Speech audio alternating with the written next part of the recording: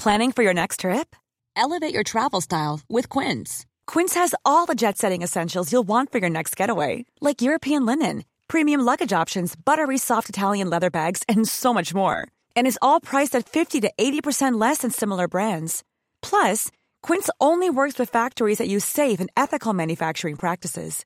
Pack your bags with high-quality essentials you'll be wearing for vacations to come with Quince. Go to quince.com/pack for free shipping and 365-day returns. A lot can happen in 3 years, like a chatbot may be your new best friend. But what won't change? Needing health insurance. United Healthcare Tri-Term Medical Plans, underwritten by Golden Rule Insurance Company, offer flexible, budget-friendly coverage that lasts nearly 3 years in some states. Learn more at uh1.com. Millions of people have lost weight with personalized plans from Noom. Like Evan, who can't stand salads and still lost 50 pounds. Salads generally for most people are the easy button, right? For me, that wasn't an option. I never really was a salad guy. That's just not who I am. But Noom worked for me. Get your personalized plan today at Noom.com. Real Noom user compensated to provide their story. In 4 weeks, the typical Noom user can expect to lose 1 to 2 pounds per week. Individual results may vary.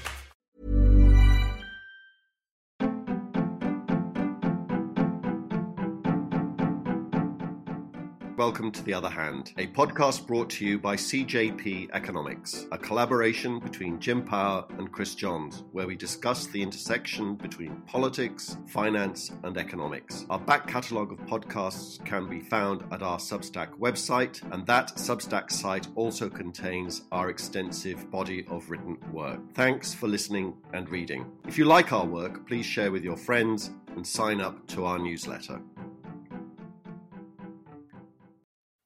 With the day that's in it, it's the publication of the monthly Exchequer returns. I've just been looking up their legal basis, and I find that they're unaudited, which is always an interesting thing for a government set of accounts. Apparently, the financial accounts for the full year are audited, but these haven't been too checked by the bean counters. That's what unaudited usually means, but I think that we can attest to their accuracy.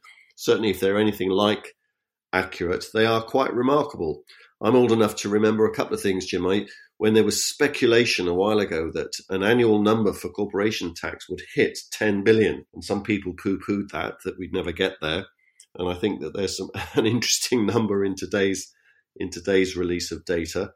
The other thing I remember is that people used to say, I think the Department of Finance, the finance minister himself used to say that the hit to Irish corporation tax receipts from the OECD, BEPS, all that stuff, global tax reform, could be around 2 billion. In the context of Ireland's taxes, of course, that's a big number. But from what I can gather from today's numbers, 2 billion is becoming chump change, or is that an exaggeration? Tell us about the numbers, Jim. Hi, Chris. Actually, you have hit me with something I wasn't aware of, that the monthly Exchequer returns were not audited. So I found that on the internet, Jim, and as you know, we shouldn't believe everything that we read on the internet. Of course we shouldn't. I think it's indicative of somebody who has too much time on their hands, Chris. The Exchequer returns for the first 11 months of the year, and remember, November is always an incredibly important month, are incredibly strong. Okay, I would stress, before I talk about the individual numbers, that last year, the income tax, self-assessment income tax returns were deferred until December because of COVID. So the year-on-year comparison is a little bit exaggerated by that. But that aside, the absolute level of taxation that's being collected virtually across the board in the first 11 months of the year is incredibly strong. And we might discuss a little bit later on in the context of COVID, but this is incredibly important in terms of the Exchequer finances, the amount of money available to continue to support businesses who are again facing pretty difficult trading conditions. But we'll get back to that. But we collected 62.3 billion in the first 11 months of the year. That's 21.8% or 11.2 billion higher than last year. And within that, income tax is up 24.5 billion collected. That's up 25.2% or 4.9 billion.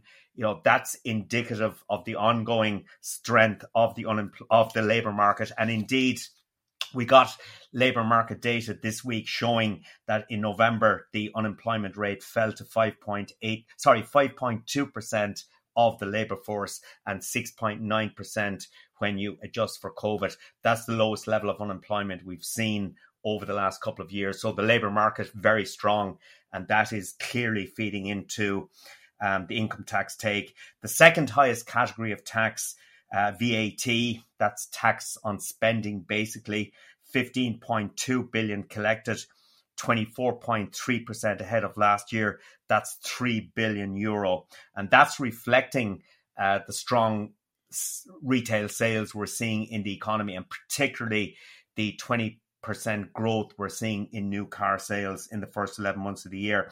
And then the third piece is the one you allude to, which is probably the most interesting, is the corporation tax situation. 13.55 billion collected.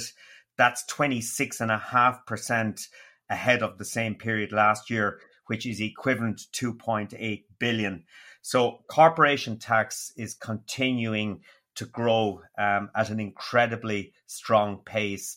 And that does reflect the very strong performance of the multinational sector in this country, which we've spoken about many times since we commenced this podcast last February. But it also reflects the strong performance of the tech multinationals, particularly the strong earnings performance around the world. You asked me the question about, the impact of the OECD minimum taxation proposal.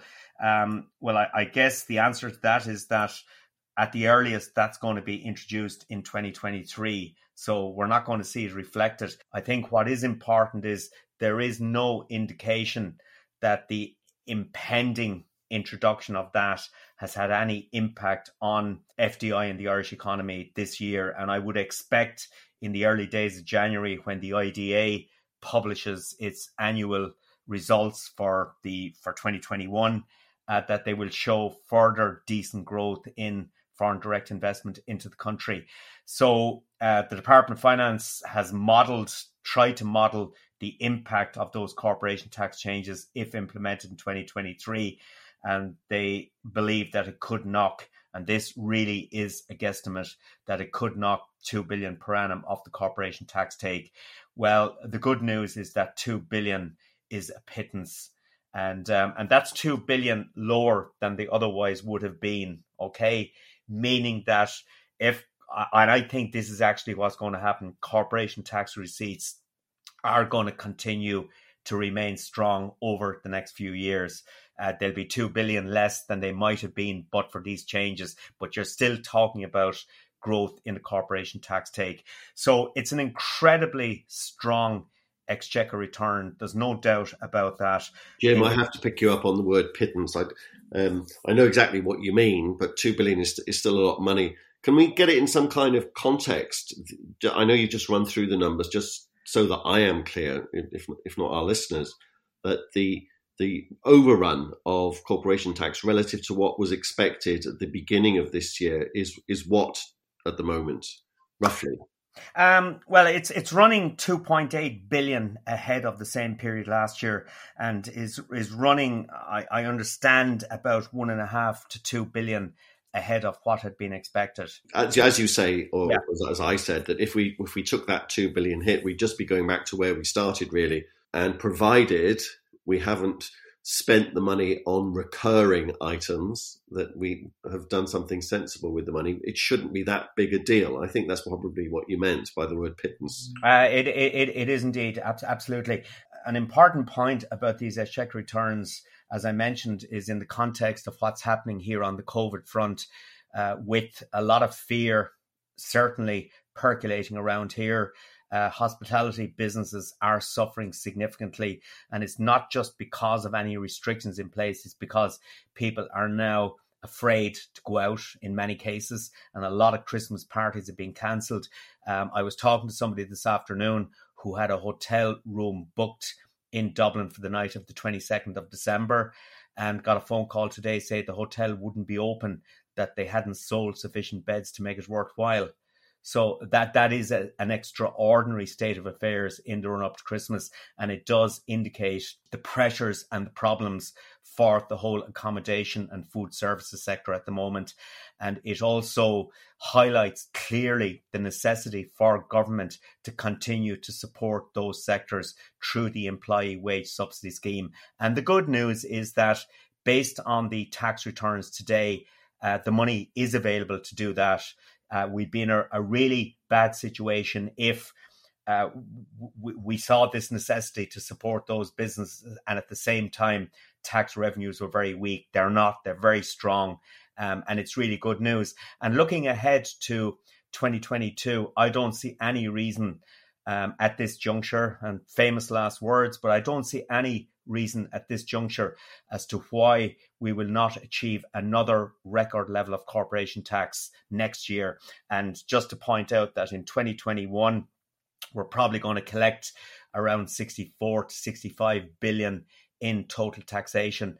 That is the highest level by a mile we've ever achieved in this country. And I believe it's going to be higher next year. So at least the revenue side of the public finances in a very healthy state, notwithstanding the challenges posed by those corporation tax changes, which I would be reasonably relaxed about. That obviously facilitates the ability for government to spend where it needs to spend to support those businesses that are once again subject to serious COVID-related problems. Yeah, I know. I'm hearing anecdotally and not so anecdotally reports of just restaurant bookings being cancelled. You mentioned Christmas parties and hotels. It's across the whole hospitality sector, of course, people voting with their feet or their bookings. That said, there's an interesting piece in The Economist this week, focusing very much on the States, but I think it has broader applicability, in which it talks about the resilience of the global economy with respect to whatever does hit us next with the new variant and all the rest of it. And it replicates a Goldman Sachs index of effectiveness of lockdowns and what impact that they're having. At the beginning of the pandemic, this index reached about 55, to give you the absolute number, and it's currently about 12. So it's dropped a lot.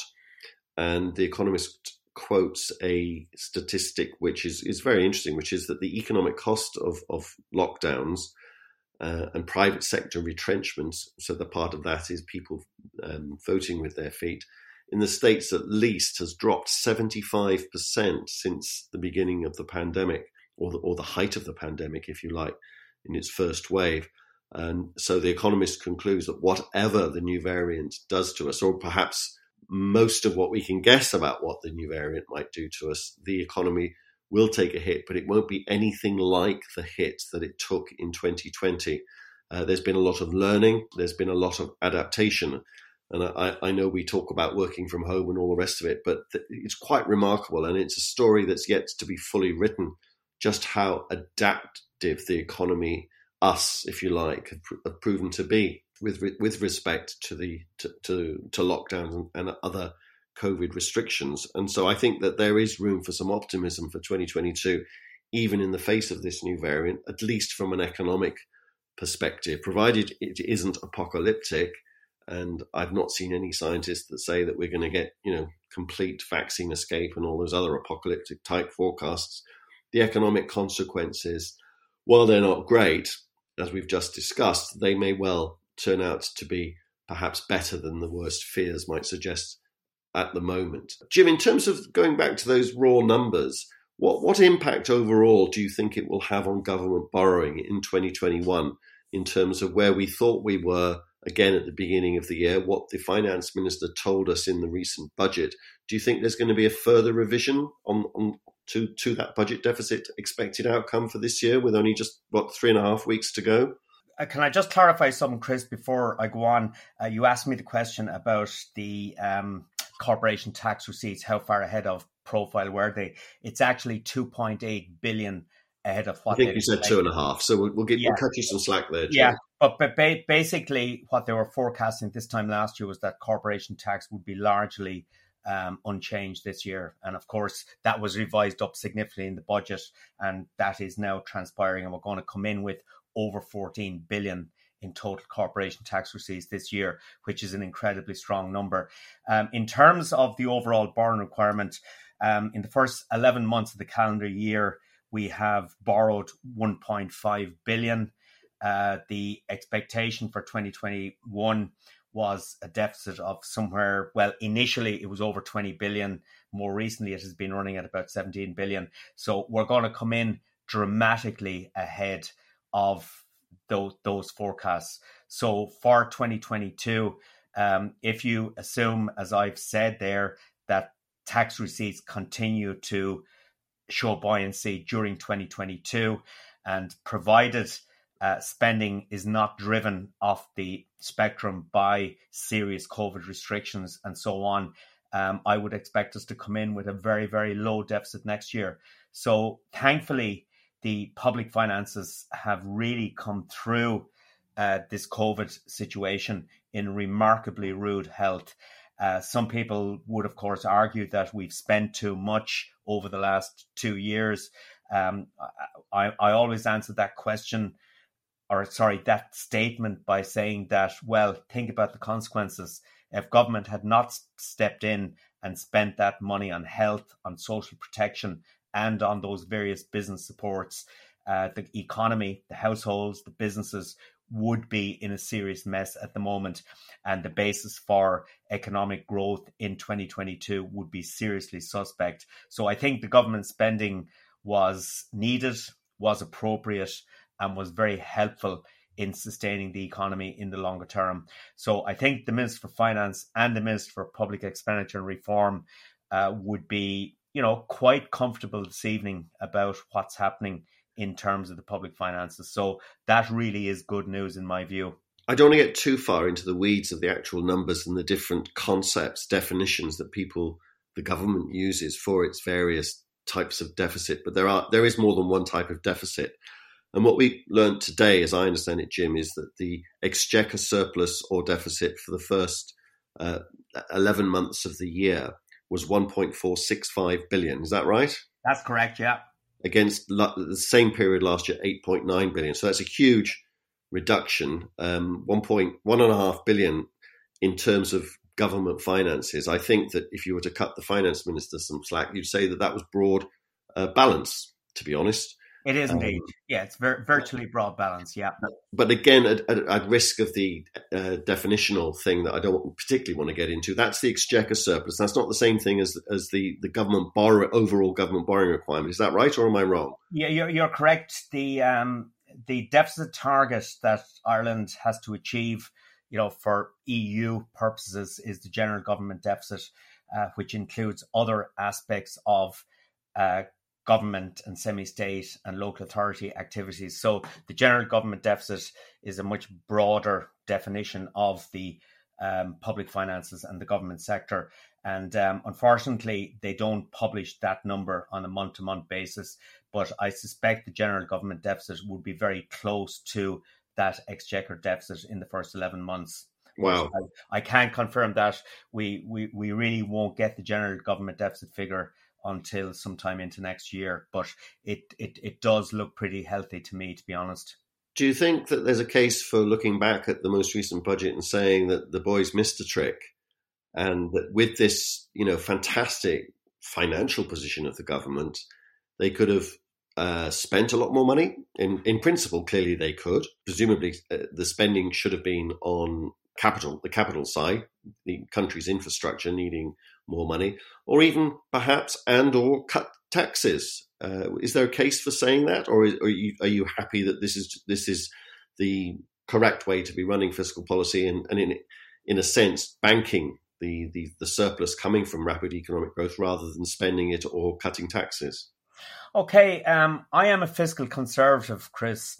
In the last couple of days, the Irish Fiscal Advisory Council, which is the fiscal watchdog, and the IFAC had been pretty critical of government ahead of the budget based on what it saw as the plans, and was basically arguing that there was too much happening on the expenditure side, and they were a bit concerned about what was going to happen on the taxation side. And in the last couple of days, IFAC has come out pretty supportive of the government's budgetary stance. Personally, I would agree with that. I think IFAC is correct. I think a relatively conservative approach was totally appropriate in the current circumstances because the economy is doing well. And if an economy is doing well, what's the point in having a pro-cyclical fiscal policy pumping more money into the system?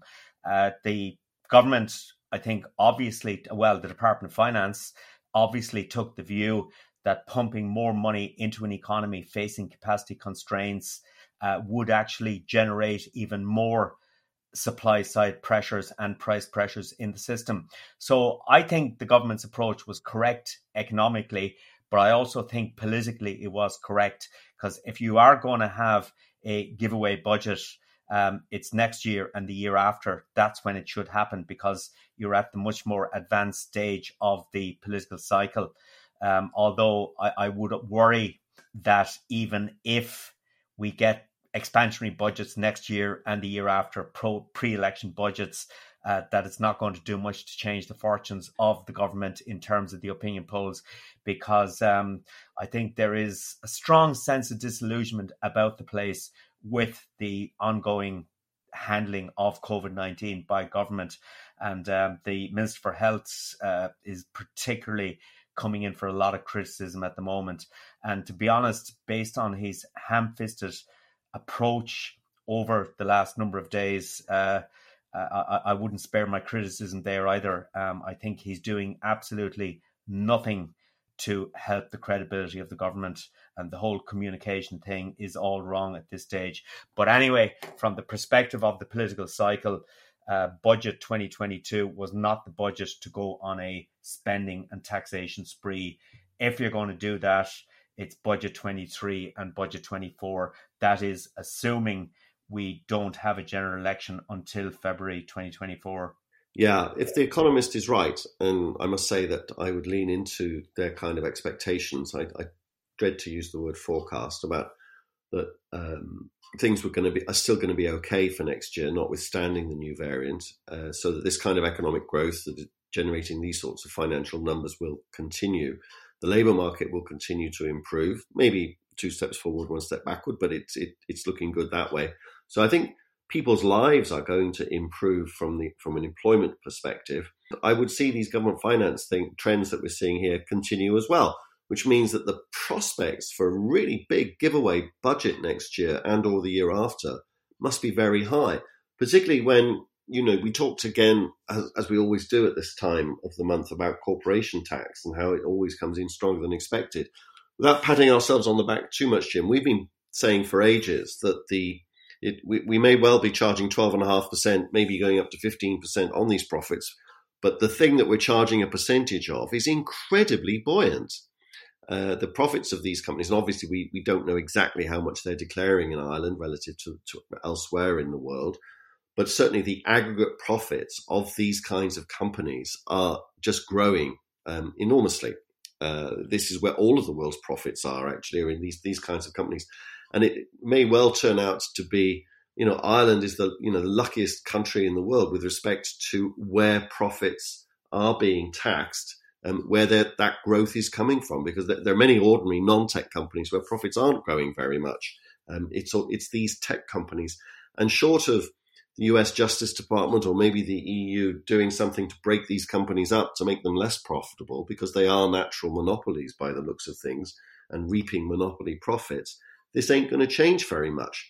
And if anything, Jim, if you've got this enormous number, this enormous tax base that is growing, and I'll use a COVID type word here, exponentially, and your tax rate is going up from 12.5% to 15%, guess what might actually happen to your corporation taxes? We talk about a 2 billion hit. Well, maybe not. Obviously, we don't know because of the way in which that tax base is shifted geographically. That's the point of the reforms.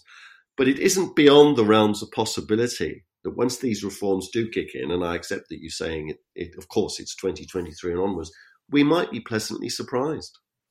I think it's important to emphasize what that 2 billion hit actually means. It's that corporation tax would be 2 billion lower than they otherwise would have been. So that's that is a subtle difference that's important. But as I said earlier, I think based on what we can see at the moment, that the corporation tax take will grow again next year, and that $2 billion becomes pretty irrelevant in the overall scheme of things. That is, as I say, provided international winds continue to blow in a favourable direction. I would not like to see the government engaging in any sort of spending and taxation binge. I think a conservative approach is required at this stage. The Fiscal Advisory Council published another research paper in recent days about the challenges in the health sector. And, they show the exponential growth in health expenditure here over the last number of years, way ahead of most other OECD countries. And that is despite the fact that we still have a relatively young population and we're not seeing the sort of age-related pressures on public expenditure at this stage. And the problem, of course, is that as those age-related pressures start to kick in over the coming years, with pressure on government's health spending, with pressure on pension coverage, and with pressure on care for older people, there is going to be incessant upward pressure on health spending and indeed age-related spending generally. And IFAC also said that they fear that the true cost of sláinte care is not built into projections, because the last time the government released any sort of figures on the cost of sláinte care was 2017, and they haven't updated since, despite the fact that the cost of delivering health service has increased. So if you accept that sort of very critical analysis of where health spending is likely to go over the coming decades, I really do think ongoing prudent management of the public finances is exactly what we should be doing. But I stress again, Chris, I am a fiscal conservative. Yes, and I'm wearing my political hat, metaphorically anyway, and I think that the finances are going to be there for an attempt, in principle at least, for the coalition to buy the next election.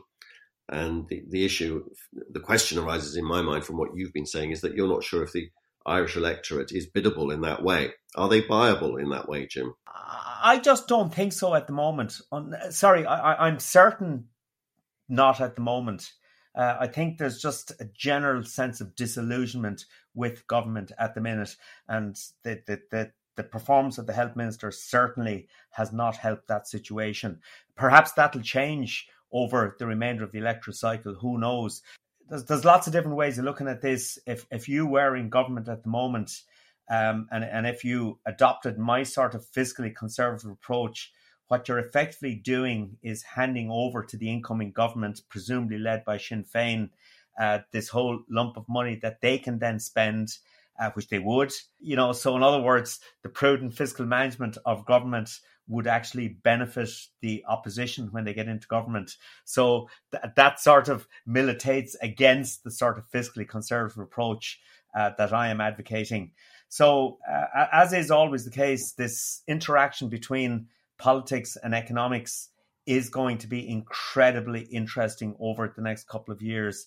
And I guess the approach that is more likely to be taken by government is to actually try and win the next election. I'm just not convinced they'll succeed. There was, in a few years ago now, in a change of government here in the UK, the outgoing Chancellor of the Exchequer left a letter for the incoming Chancellor of the Exchequer. And it said, "Dear new Chancellor of the Exchequer, just wanted to tell you there is no money. Yours sincerely, the outgoing Chancellor of the Exchequer." Now, what you're telling me, Jim, is that the fiscal conservative would have the opposite letter written for the next government, in that the letter on, what's the Sinn Féin guy's finance minister going to be? Pierce Doherty. Pierce Doherty, yeah. The letter he's going to have on his desk is, "Dear Pierce, there's a ton of money. Enjoy it." Really? Do you think that's real politics, Jim? No, it's not, Chris. Yeah, I think you've highlighted the stupidity of my fiscal conservatism. No, I didn't put it quite so pejoratively, but I think the realpolitik of this fiscal dividend, if you like, means that I think if, and I agree it's a big if, the coalition has a strategy for the next election, it's going to be based on full employment, which is where obviously it will hope to be in a year or two's time, perhaps even sooner, lower taxes, and a lump of money more money thrown at both health and housing. It's a fairly simple strategy, but that must be, if they are thinking strategically, that must be what they're thinking about ahead of the next election. Would be my guess. Well, if you're going to throw money anywhere, it has to be into housing and infrastructure. And we've discussed this in a previous podcast. When you look at all of the supply side bottlenecks on the housing side, you just wonder what impact just ploughing money into the system would have at the moment. Is the system actually capable of delivering housing in the current environment? The evidence would suggest it's not. So if you just keep throwing money into it, you're just going to accentuate all of those problems and all of those bottlenecks in the system and make things worse. What's going to be really important, clearly, over the next couple of years for Ireland and that whole public finance outlook, and particularly the corporation tax side, is what happens the global economy. And this week, the OECD, as it always does in early December, came out with its latest half-yearly forecast for the global economy. And it's basically saying that output in most OECD countries has now surpassed the late 2019 level and is converging on its pre-pandemic path. But lower income economies, particularly those where vaccination rates are low, are at risk of being left behind. So here we have a pretty upbeat assessment of the world in 22 from the OECD, but clear messages sent out there about the growing economic inequality around the world. And of course, the other thing that naturally is focused in on is the threat on the inflation front. What did you make of the OECD's latest? The OECD numbers were pretty upbeat about growth. Not a big change from their last half-yearly forecast in terms of the growth numbers. Where the changes came, not surprisingly, was in terms of their inflation forecasts. The other event of the week was the Federal Reserve, Jerome Powell, the chairman of the Federal Reserve, acting to finally abolish the word transitory with respect to inflation. He said it's time to retire that word. And I wonder whether he's got his timing completely arseways, in that one of the things that many commentators have noticed is something we spoke about on a recent podcast when we were discussing inflation, was how some of these key commodity prices that have led the world inflation rate up have actually shown some signs of turning around. We talked about wood prices or lumber prices and some other things as well. The oil price this week is off quite a bit. Now, that's obviously COVID variant related, but there are other things going on in other commodity prices as well. And some are beginning to speculate, just as we have been, that the whole supply side squeeze is beginning to abate. That said, if the new variant does cause another supply problem, which it could well do in the same way that the first few variants did, then this inflation, Powell will be undoubtedly right to retire the word transitory. But the issue is what is this inflation coming through? Is it down to these supply shortages, or is it something more systemic? And that's the decision when it comes to interest rates. Because Chris, the biggest driver is energy. And if you look at, average energy costs around the world up 26% year on year. Home heating oil in this country up about 75% in the last 12 months. If you see next year oil prices leveling off or even starting to come back, the year-on-year base effect will be extraordinary. You will see a dramatic decline in the year-on-year growth rate in energy costs, for example. And notwithstanding what you say there about the latest COVID variant having a negative impact on supply chains again, but if that does not turn out to be the case, and if the oil market performs as I kind of expect it to perform, with prices starting to at worst level off, possibly starting to come down a bit, the year-on-year impact on measured inflation will be quite extraordinary, and that you could very quickly go from 5-6% year-on-year inflation rates down to 1-2% rates. So I am still not surrendering to that Powell view of the world that transitory should be retired? I tend to agree, Jim. It's just, I think, semantics, which is that it's gone on for so long. It might, whatever it isn't transitory. It might be temporary, but it isn't transitory. As I say, it's semantic. Chris, can I just bounce something off you? Apropos our last podcast, when we were talking about anti-vaxxers, we were talking about the role of social media. And you cite an example of somebody, an anti-vaxxer, getting the virus and dying. And we were accused, well, I think it was you actually, but we were accused of being very biased in our coverage of that situation, and that why, for purpose of balance, we didn't talk about other people who have got the vaccine and have health problems as a consequence of that. And down in my home city of Waterford, there was a very sad example of that in recent months. How do you respond to that? Well, I think it would take a whole podcast, if not a whole book, to respond to that, Jim, in full. First of all, almost superficially, the accusation that we're not balanced, that we are only representing one side of the argument, I shrug my shoulders at that and say, so what? It's our podcast. We can say what we like. It's still, we're not journalists. It's a free country. We're not the state broadcaster mandated always to have perfect balance, which can, of course, work against you. The perfect balance mandate for the BBC let the country down during Brexit, when you had 99% of economists' opinion saying Brexit is going to be awful. And the Brexit nutcases in the economics profession were always given equal voice to the mainstream profession. And that had, I think, contributed to a tragic outcome. So balance isn't always a good thing. And this podcast doesn't have to be balanced. Obviously, I think it is, because I think we do take into account other views. And we have discussed the anti-vax, the more libertarian arguments, not unsympathetically at times, to the ways in which the lockdown has been handled. I am fascinated, and we can't go into it here, it'd be a rabbit hole that we disappear down forever, as to the fundamental question of why people believe what they do. Where do they get their information from? Where do they get their facts from? Where do people's beliefs actually come from? I think I know where I get mine from. I get mine from data, from reason, and from superior intelligence. I say that laughing, of course. I don't genuinely believe that. And I know very, very intelligent people who reach exactly the opposite conclusion. These days, using quite different data. I think it comes down to the sources of information that you choose to read. And I think the way in which the world has changed is that our trusted sources of information have disappeared. That's the newspapers. Maybe that's our teachers as well, our universities. They're in trouble. And people get their facts from very, very different sources. I'm referring to social media here, of course. And for some strange reason, we all seem to have access to different facts. And we tend to greet them less skeptically than we did in the past. The particular correspondent that wrote to us, I think that he sincerely believed what he said in terms of there being peer-reviewed research that runs counter to our arguments. I don't think there is. I don't think that research is of very good quality to the extent that it exists at all.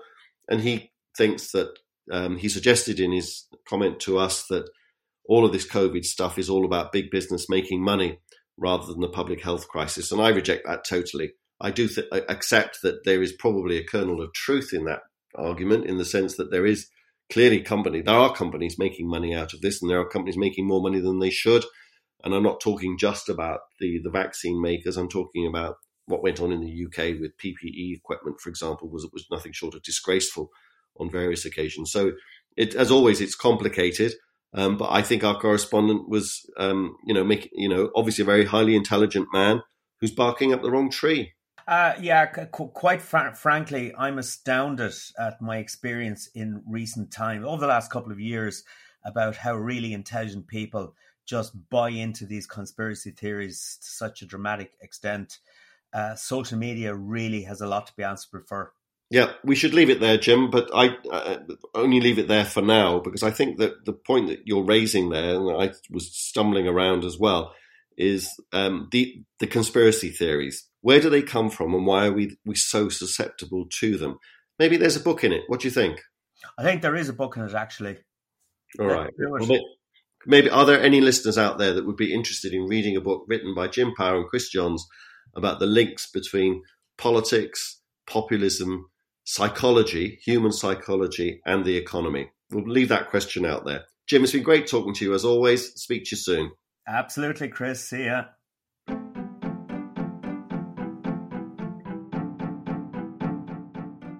You have been listening to Chris Johns and Jim Power on The Other Hand. We hope you enjoyed it. If you did, please sign up to our Substack account, www.cjpeconomics.substack.com. You can download our podcasts on Apple, Spotify, and other good podcast platforms.